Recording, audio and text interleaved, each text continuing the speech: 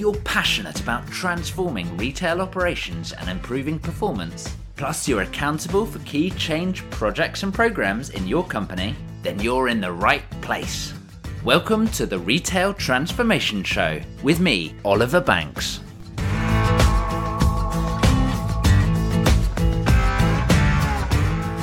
Well, hello and welcome to episode 114 of the Retail Transformation Show. I am Oliver Banks, your host and your guide to successfully deliver your retail transformation. And this is the final episode of 2020. And normally at this time of year, we do a bit of a roundup of all of the big retail transformation news that has happened over the past 12 months. And I ummed and ahed whether this was the right topic to do for this particular episode. And I thought, well, of course it is. This has been the most transformative 12 months that the global retail industry has ever had to go through. We've seen so many changes, and that ultimately has got to be the overall theme of the year, I think. And there are a number of other underlying themes as well, of course. But what I'd like to do right now is to rewind the clock back to January, when we were all naive and happy, meeting people, having coffees, going places, jumping on aeroplanes, travelling. That feels a long time ago, doesn't it? But in January, there were some key stories that I wanted to pull out. And actually, I wanted to pull out some direct quotes from NRF, from the big show, where we had Starbucks CEO Kevin Johnson saying, "Let's make sure that profit does not get in the way of doing the right thing."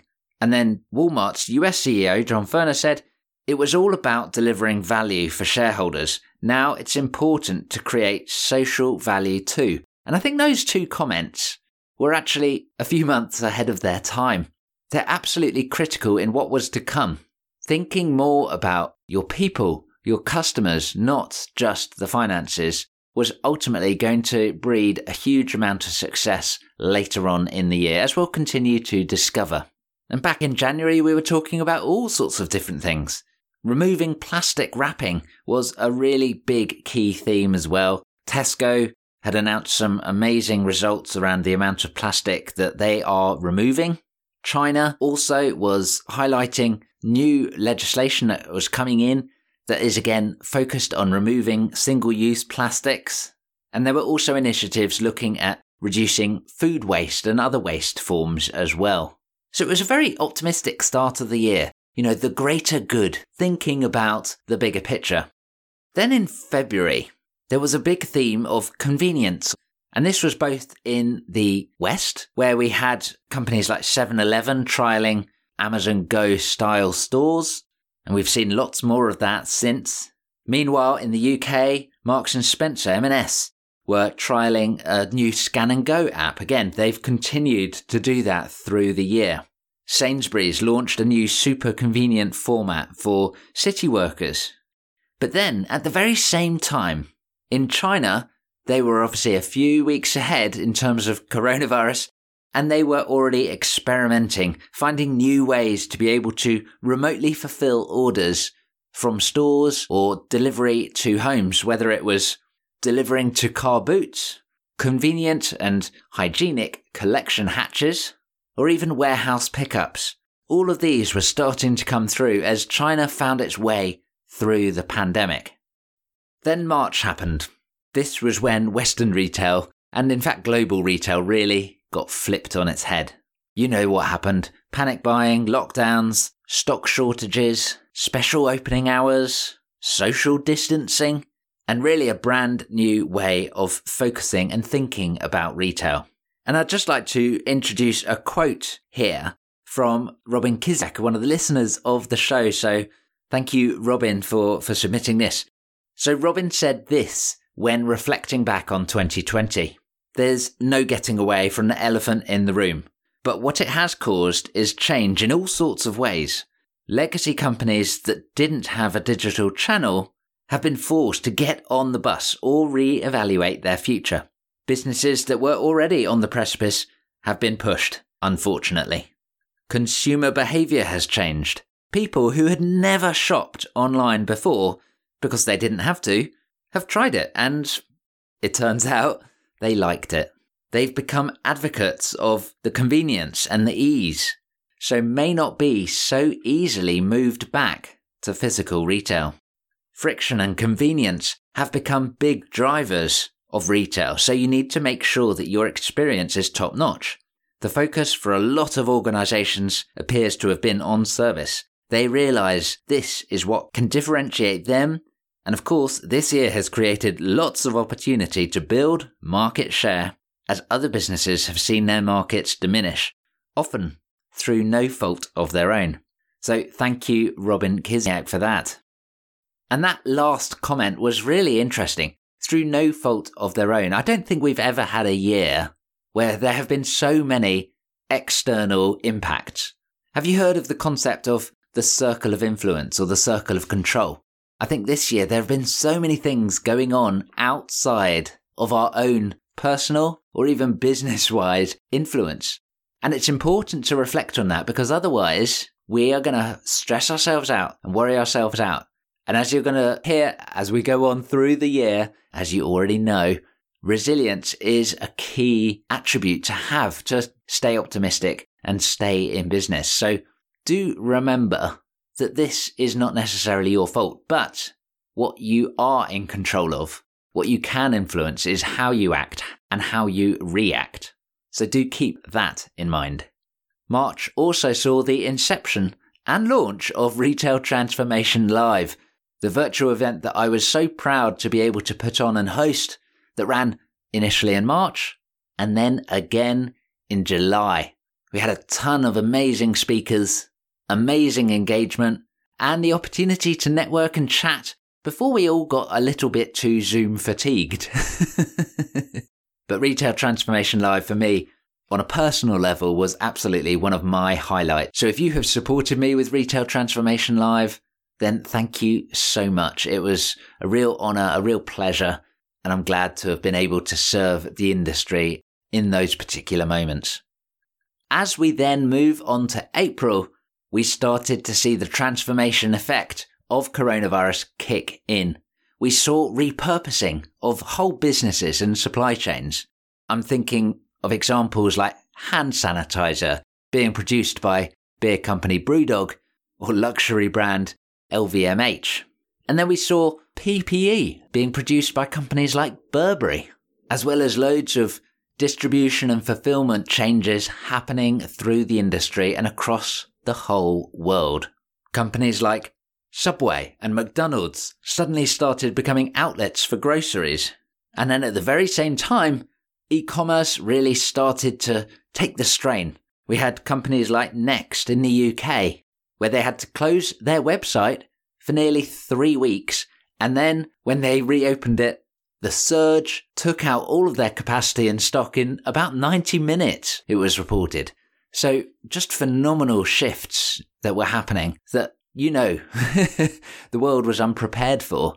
But we've since learned and adapted, which is, again, something to feel great about as you reflect back on the year.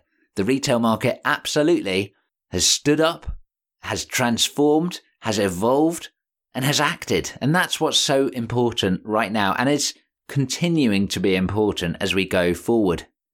Then in May, there was one really big, important story that came out.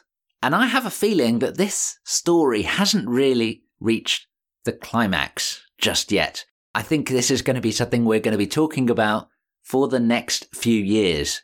And that was Facebook announcing Instagram shops and Facebook shops. The rise of social shopping has absolutely been on the cards for a little while. And we've seen some amazing companies do very well when they have focused on social media engagement and now being early adopters of social media as a channel for shopping. When Polly Barnfield, founder of Maybe, reflected, she said, "When you crunch the numbers and see that Primark are on a par with ASOS and Boohoo for social media despite having no e-commerce, and when all of their stores were closed because of lockdown, and then you see the queues when they reopen, it really shows the power of remaining connected and using social tools to deliver extraordinary sales volumes in tough categories. You know, it reveals the power of digital to drive sales for both online and offline retail. And Primark was a really great example of actually one of the success stories, I think, for the year personally, which might raise a few eyebrows because a lot of people have thrown the proverbial stone at Primark this year for not having e-commerce and not setting up or starting e-commerce. But let's think about this. E-commerce isn't that difficult right now. It's very easy. In fact, in just a day or two, you could very quickly get on and start selling something yourself, right? You could go and find some stock and start selling it as a single individual. So for a major corporation, surely setting up e-commerce wouldn't be that hard. So for a major corporation, setting up e-commerce is absolutely a possibility. You know that already. But Primark intentionally chose not to go down that route. And I applaud them for that. And I'm sure lots of jaws hit the ground when their weekly sales of around £650 million goes to £0. That's pretty scary, right? But when their finance director insists that they have been doing their planning and they are not in a panic mode at all, that is telling us something. They were planning for at least 12 months of complete closure, zero revenue, zero income. And when, as Polly suggested, those stores did reopen after lockdown, Primark were one of the few stores that did have to deal with queues around the block sometimes. And that's because they've got a great proposition, they've got a great social strategy, and they know their place, and they are doing the very best that they can do in that position. So I applaud Primark, well done. Moving into June, and we really started to see a surge in automation. We have companies like Co-op growing out their robot delivery trials. I'm sure you know the ones. If you don't, then head over to the show notes page, which, by the way, today is at obandco.uk/114. obandco.uk/114. Also in June, we had Kroger and Ocado looking at opening 3 more automated fulfillment centres. And then even Amazon buying Zoox, a driverless vehicle company, which is rumoured to be a deal worth over $3 billion. Big business. Now, for me, this particular news story, a bit like Instagram shops actually, I don't think has fully come to fruition yet. I think we're going to see and hear a lot more about it. It feels a little like Amazon when they bought Kiva Systems for a bargain price of around $775 million back in 2012. And those Kiva robots now power basically all of Amazon's fulfillment centers and allow them to operate propositions such as Prime and superfast delivery and fulfilled by Amazon so easily, relatively. So do watch out for Amazon and this surge in what will be driverless vehicles over the next few years. I personally believe that's going to be something to watch out for.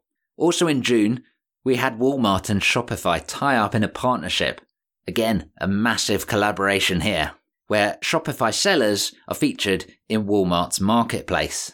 And it really starts to heat up the intensity of the competition between Walmart and Amazon, as we'll continue to talk about in the coming months. Then in July, we had a story that felt like it came a bit out of the blue. Boohoo Group, who are one of the e-commerce success stories of recent times for sure, faced real scrutiny over allegations of modern slavery at one of their factories in their supply chain. And that allegation hasn't gone away. And arguably, it's built power. There have been more examples, more challenges. And social responsibility and governance, despite everything going on, is still so critical. We cannot operate in unethical ways. And that reflects back to those couple of comments that we were talking from the NRF Big Show back in January, right? About doing the right thing. So do not get caught out. Do not let these sort of rumours come and get you, because I think they will impact in the long run.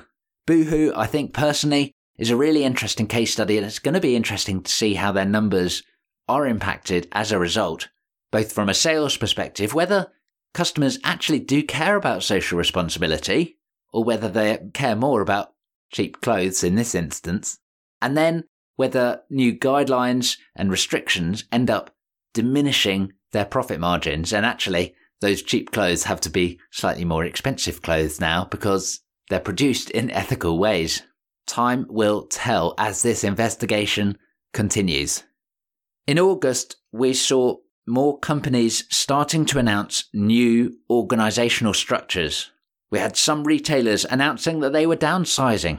Companies like Selfridges, Dixon's Carphone, M&S, all making large-scale cuts.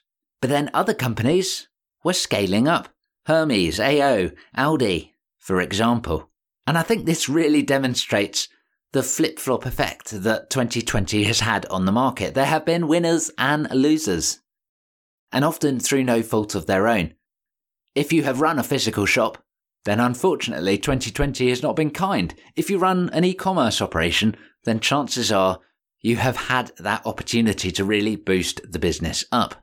But as businesses continue to right size, even going forward into 2021, I would forecast that there are some organisational restructures that are in the pipeline right now and haven't been announced. And then I think we'll see a period of calm as we begin to really work out what is the new organisation for the new business model going forward. Also in August, we saw Amazon launch their newest format, Amazon Fresh, their new full-size supermarket featuring their Dash Cart, which automatically scans items as you put it into the trolley or the cart. And I'm sure there's going to be lots more innovation in this touchless and convenience and checkout-free market that Amazon really are continuing to try new things in. September was a month where we really saw the competition thriving in certain areas of retail. Walmart announced Walmart Plus, essentially a direct competitor to Amazon Prime. And that's done very well. There have been some really big numbers reported from Walmart, and I'm sure over the Thanksgiving, holiday and Christmas season, we'll have seen more customers signing up to Walmart Plus as well. And these two massive retailers are really going at it hammer and tongs. Drone deliveries was another area where we saw these two companies going at it again. Amazon were granted permission to be an official air carrier and allowed to do commercial drone deliveries in the US. And then the very next week, Walmart did more real-life drone delivery tests. Tesco also announcing that they were progressing with drone deliveries as well. And I think we'll continue to see Amazon and Walmart in particular really go at each other. And I think that can only be a good thing for the consumer as each company becomes even more competitive. But it's going to make the retail market, particularly in the grocery space, very tough because those two companies are going to be increasing the bar. It's going to make it harder and harder. So you must be on your game. You must be on the front foot. Do not wait around to see what happens. Get started on your transformation now. And it's also likely you're not going to want to take on either of those two companies unless you are also a very big company as well. So thinking about how you can differentiate and serve your customers in a different and better way. In October, we saw lots of news around social and conversational commerce in preparation for the holiday and peak season. In Watford in the UK, WhatsApp announced the launch of a trial WhatsApp High Street, using WhatsApp Business to teach and coach retailers to get more conversational with their customers using, of course, their preferred choice of instant messaging tool. I'm sure you can guess which one. Instagram also started trialling new shopping features on their short-form videos, Reels, obviously there to take on TikTok. Pinterest launched a number of new shopping initiatives as well, including shop from search and from board, and being able to filter on things like price. And then we had companies like Lush, who are integrating their website with their store colleagues to do more video streaming and live video calls as well. Lush are regularly identified as giving great customer service powered by their people in store. So really it's a very natural development for them to take that uniqueness, that point of differentiation, their people, and serve it across different channels. Also in October, we saw Asda launch a new sustainable trial store in Leeds. Now, Asda have been doing an amazing job this last year with trials, mainly in their Stevenage hothouse store or concept store or innovation store, however you want to phrase it. Trialing lots of new initiatives, really with a view of learning what works to look at then deploying on a bigger scale later on. So a great job by the team at Asda this year. We've also seen a number of other sustainable initiatives in October as well, whether it's the Levi's store in London accepting old denim and then repairing and reusing it, or one of my favourite stories of the whole year actually. In Stockholm, H&M unveiled their Loop machine with 3 O's, which takes old clothing and remanufactures and recycles it into brand new clothing in just 5 hours in store. It's a really interesting concept as we start to think about the new circular economy to reduce the environmental impact that the whole of retail has. November was again another unusual month, particularly in the UK as the country went into lockdown for the second time. But outside of this, there were some really interesting acquisitions and partnerships that were happening for some big retailers, and they are helping to transform the proposition or the operating model rather than developing a new capability from essentially a clean sheet of paper. Buying in that knowledge and experience has proved fruitful. So we had Ocado, one of the most automated retailers out there at the moment, deciding that they were not automated enough. So they decided to buy not one, but 2 robotics companies, Kindred Systems and Haddington Dynamics. Both are focused on the pick operation, so actually picking up a single product for an order. And they are now forming what they call probably the best robotics team in the world. We also had Shopify partnering with TikTok, creating a building force in that social commerce space, which we've spoken about several times already. We had Kingfisher announcing that they were acquiring Need Help, a home improvement services marketplace, and then Pets at Home acquiring The Vet Connection, who are specialists in remote pet care and helping their customers get convenient help whenever they need it. So all of these are examples of companies that are really looking to expand their proposition, and they've understood their current and their target operating model, and they understand the gaps and what they need to do about it. So look out for more partnerships and acquisitions going forward as well. And think about what elements of your operating model you need to understand better and where your gaps are between your current and your target operating model. And if you don't know what your target operating model is as well, then there's a clue as well. I think you need to be thinking very much about that as we head into 2021. And then finally, December. It's been a bit of an interesting month. We've had real progress in COVID vaccines starting to roll out in multiple countries across the world. But then at the same time, we've got mutations and new coronavirus strains that could potentially thwart that. I'm no virologist, so we'll watch this space. And then we've had some last-minute Brexit movement. Again, particularly for UK and European retailers, this is big news, and it's still shifting right at the last minute here as 2020 closes out. And I suppose that hints at a big theme going forward, and in fact for the past 12 months as well. And that is agility. Another listener, Ricardo Belmar, says, agility took on new meaning this year for retailers, where what used to be considered rapid deployment, a pace of 6 months, became 6 weeks and very often 6 days. Not only did retailers learn that that was doable, that it was possible, but that many retail CEOs now expect this going forward. Many retailers surprised themselves at how quickly they deployed curbside pickup, for example, from an operational perspective, but then also how it elevated the importance of other elements of the business, such as store inventory accuracy. Obviously very key as you start to blend the channels. So thank you, Ricardo Belmar, for highlighting the importance of agility and speed and pace. I think those are absolutely going to be considerations going into 2021, and you must think about how you are going to keep that agility. Do not go back to the perhaps slower, more bureaucratic ways of working that we were once used to just a few months ago. It has been a rollercoaster ride 2020, but in many ways, the retail market has survived really pretty well. Many retailers have risen to the challenge. Not all, unfortunately. If you've been directly impacted by coronavirus this year, professionally or personally, then my heart goes out to you. We're not out of the woods yet. Let's not pretend that. But we should be optimistic. There is an opportunity, and more importantly, we have the opportunity. We have the opportunity to take the initiative, to use the insight and to act and transform, evolve.